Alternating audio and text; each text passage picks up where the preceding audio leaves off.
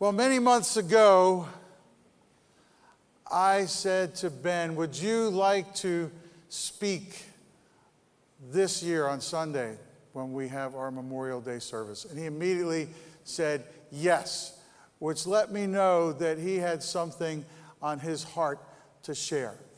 And he truly does. Ben Hancock graduated from Virginia Tech in 1968. He was drafted into the United States Army the same year. He spent 1 year in Vietnam, 1969. Upon returning home, he married his sweetheart Lynn on Valentine's Day. They've been married 48 years. They moved to Virginia Beach in 1971 when Ben bought into Gentle Rain Irrigation, and he bought the company in 1979, retired from Gentle Rain in 2012. Ben and Lynn have 2 sons, Ben Jr. and Sam. They have a lovely daughter-in-law, RaeAnn, twin grandsons, Trey and Jack. Ben serves and spends time at the SPCA. He plays with puppies and dogs and helps to get them socialized for adoption. He serves all over the place here at Spring Branch. Serves with MOPS, with ushering, with landscaping. During the Global Leadership Summit, you see him serving, doing everything and anything that is necessary and needed. In 2017, last year, he received the Out on a Limb Award for Outstanding Volunteer Service at Spring Branch. Will you please welcome our Memorial Day guest speaker, Ben Hancock. Thank you, sir. Thank you, sir.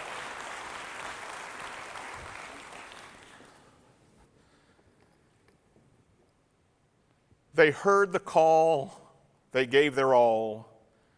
Their names are etched upon the wall, forever young. Michael, I thank you for this opportunity to speak this morning. If you grew up in the Vietnam era, you realize that nobody liked to talk about it, and I fall into that category.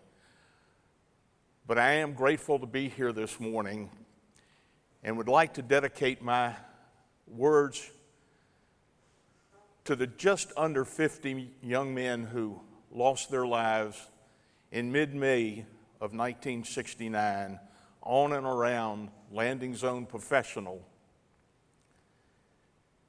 I'm going to put on your hearts this morning 3 short passages of Scripture. The first is from Micah, the 6th chapter. What does the Lord require of you, O man, but to be fair and just and merciful, and walk humbly with your God? The second from the 23rd Psalm, yea, though I walk through the valley of the shadow of death, I will fear no evil. And the third from Romans, the 10th chapter, that if you confess with your tongue that Jesus is Lord, and you believe in your heart that God raised him from the dead, you will be saved. I'm going to give you a little trivia this morning, a little background information, tell you a little bit about that battle in mid-May, and then wrap it up with a story that came out of that battle. Last Memorial Day, there were 3 new names added to the wall. This year, there will be 7 new names added. The number of names on the Vietnam Memorial will be 58,325 who gave their all.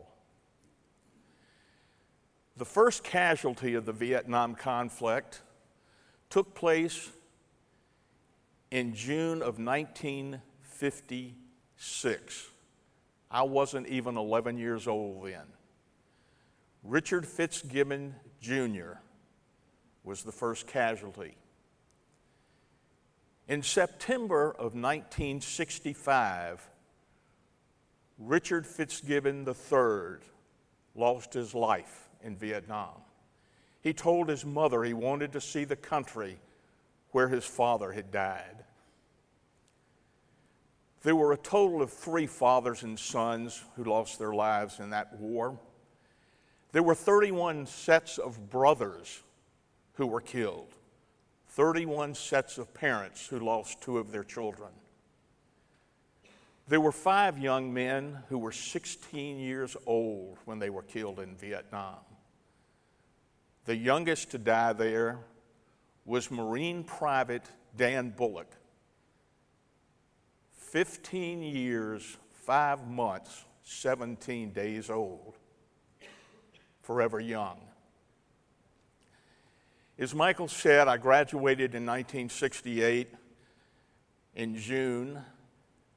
By July, I had that letter from the Selective Service Committee saying that I was drafted into the United States Army. By August, I was in basic training, and by January, I was in Vietnam. I was assigned to the 1st Battalion, 46th Infantry, 196th Light Infantry Brigade. We were made up of 5 companies, and when we received orders in March that we were going to a new area of operation off of a small fire base called Landing Zone Professional, we went out with a field strength of approximately 575 men. In May of 1969, at about 2:30 in the morning of the 13th, the NVA launched a major offensive against LZ Professional and against 2 of our sister companies, Alpha and Echo. At 2:20 in the morning, a squad of NVA zappers snuck up the hill. Zappers were NVA soldiers that were especially trained to infiltrate through the concertina wire and get inside a bunker line. One of those zappers made it to the bunker line, throwing a satchel charge into one of the bunkers, killing the 3 men in that bunker. The other 12 didn't make it through the wire. I would like to even salute them for their bravery and their courage and their dedication to their belief. At about 6 o'clock that morning, as Alpha and Echo were moving out of their night defensive position, they came under a heavy attack. 1 young soldier was killed and 4 were wounded. A medevac helicopter was called in, and as it came in to pick up those wounded and the 1 killed, that helicopter came under intense fire. The co-pilot in that helicopter was shot in the head and immediately killed. They were able to get the wounded and the 1 dead soldier out, but that was the last helicopter that could come in to give any kind of aid to Alpha and Echo for the next 36 hours. Back on the fire base at about 8:30, a large Chinook helicopter was coming in with resupply for the hill. As it was close to the ground, the NVA opened up with anti-aircraft weapons, 51 caliber machine guns, shooting the helicopter out of the sky. They opened up on the fire base with a 106 recoilless rifle from the adjacent hill, knocking out most of the artillery pieces, the mortar squad, the quad 50, and every piece of available equipment they could hit with that weapon. The number of wounded and killed was beginning to mount. It was almost impossible to get a helicopter in because it was estimated that they had surrounded the fire base with between 15 and 20 anti-aircraft pieces. So any helicopter trying to come in was under intense fire. All through the day of the 13th, Alpha and Echo, anytime they tried to maneuver out of this trap, met with intense hostile fire. The wounded and the dead in that field began to mount up. They spent a long night, and the NVA would creep up and throw hand grenades into their position, causing more wounded and killed. On the morning of the 14th, Charlie Company, which was the company I was assigned to, was ordered to go to try to relieve the pressure on Alpha and Echo. After 2 failed attempts and 2 more wounded in our company and 9 more killed in our company, it was finally determined that the only way to try to get Alpha and Echo out of this trap was to put down smoke for coverage. The problem was the only smoke available was white phosphorus, a very messy chemical, puts out a lot of smoke, but it also burns everything it touches. After an intense barrage of 155 rounds from the howitzers on another fire base, they figured there was enough coverage for them to try to maneuver. It was also determined that there weren't enough men to carry the wounded and the dead out of that battlefield. They had to leave those dead soldiers behind. That still stings. Once the Alpha Company began to maneuver towards our position where we were laying down as much cover fire as we could, for whatever reason, the fire base that had been sending in that white phosphorus sent in one final round. It landed, unfortunately, too close to them. When Alpha Company and Echo were finally able to get to our position, it was determined that several of the men that had started out were missing. Captain Dunnigan, who had been a marvelous leader for Alpha Company and had done heroic things throughout that 36 hours, went back into the battlefield to try to find them. Captain Dunnigan had already been wounded twice, once from a grenade fragment that blew his jaw off, once in the arm that had put bone splinters into his hand, and he had a fractured foot. But he went back in and found one of the soldiers that had been hit by the white phosphorus, who was critically wounded. And despite his own wounds, he was able to lift this soldier up and carry him back to our position. For everything that Captain Dunnigan did during that battle, he received the Congressional Medal of Honor, our nation's highest award for valor. We were finally able to call in medevacs to get as many of the wounded out. Captain Dunnigan was the last one to get on a helicopter to get out of there.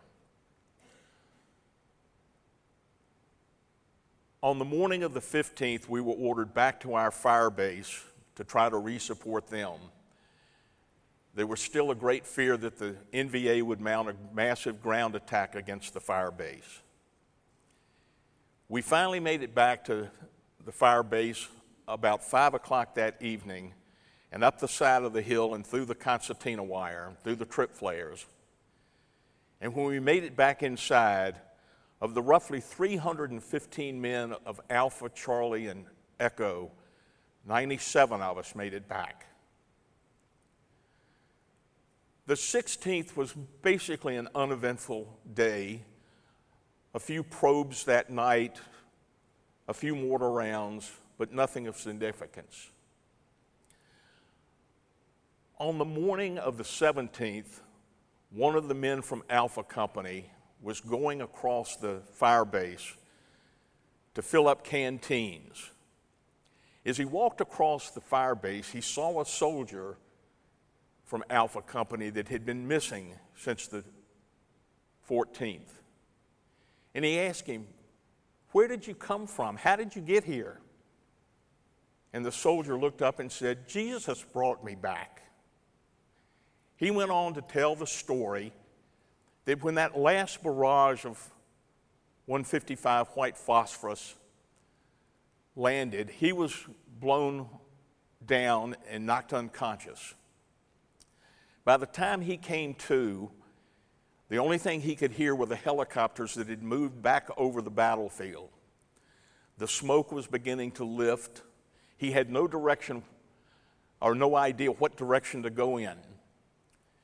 And as that smoke was lifting, he saw where an old tree had fallen, and he crawled over and hid beside that tree trunk. As it got nightfall and the helicopters had left the battlefield, and it got dark, he began to hear the NVA searching the battlefield. They were policing the area for anything and everything they could find. They would strip the dead soldiers, remove any gear they had, and this young soldier figured it was just a matter of time before they found him. He said he started praying, "Jesus, help me. Jesus, I'm afraid. Please help me." And he continued to pray this. He said all of a sudden, everything got very quiet, but it was a very peaceful quiet. And he heard this voice say, "Come up here and sit with me." And he looked up, and sitting on that tree stump was Jesus. He got up and they talked, and Jesus said, "I'm going to get you back safe and sound. I'm going to walk you back, but you have to promise me that you will not carry a weapon again." The young soldier said that the next thing he remembered after that was when that other soldier from Alpha Company said, "How did you get here? Where did you come from?" He was sent to the aid station on the hill where the battalion surgeon determined that he was probably in shock, he was definitely dehydrated, and may have suffered a concussion when that explosion took place so close to him. He was sent back to Chulai, to the hospital back there. He continued to tell this story over and over again. The Army finally decided that maybe a psychiatrist would help. They actually brought in 3. They talked to him, and he continued to tell the same story. Their conclusion was that in his heart, in his mind, he really felt that this had occurred, that this is what had happened to him. And he was finally evacuated to Japan for further evaluation. I will tell you why I believe today, just as much as I did 49 years ago, that that young soldier walked humbly with his God. I know he walked through the valley of the shadow of death. And I know that he confessed with his tongue that Jesus is Lord and believed in his heart that God raised Jesus from the dead. The one thing that the psychiatrist and everybody else had left out of their reports was the roughly 180 men on the bunker line that night. For that young soldier to have come up the side of that fire base, through the concertina wire, through the trip flares, the booby traps, and never make a sound, to walk right past the men on the bunker line who were nervous and afraid because of the possibility of a major ground assault, and never be seen, would have been impossible unless he walked with Jesus. I have been a Christian all of my life, and I'm blessed for that. I know that throughout my life, Jesus has walked with me. Even when I got off the path, Jesus would stop and wait for me to see the light and get back on the path. He never pushed, he never pulled, he walked along beside me. I know that Jesus led me to Spring Branch, and I am so grateful for this community of believers. We are blessed to know just how much Jesus loves us. And my prayer for you today is that you walk humbly with your God and that you are proud to confess that Jesus is Lord. Heavenly Father, we thank you for our Lord and Savior Jesus Christ, who was so obedient to your will and to your word that he would allow himself to suffer a horrible, painful death on the cross for the forgiveness of our sins, for the forgiveness of the sins of the world. We thank you that we know Jesus is the way, the truth, and the life. Amen. Thank you.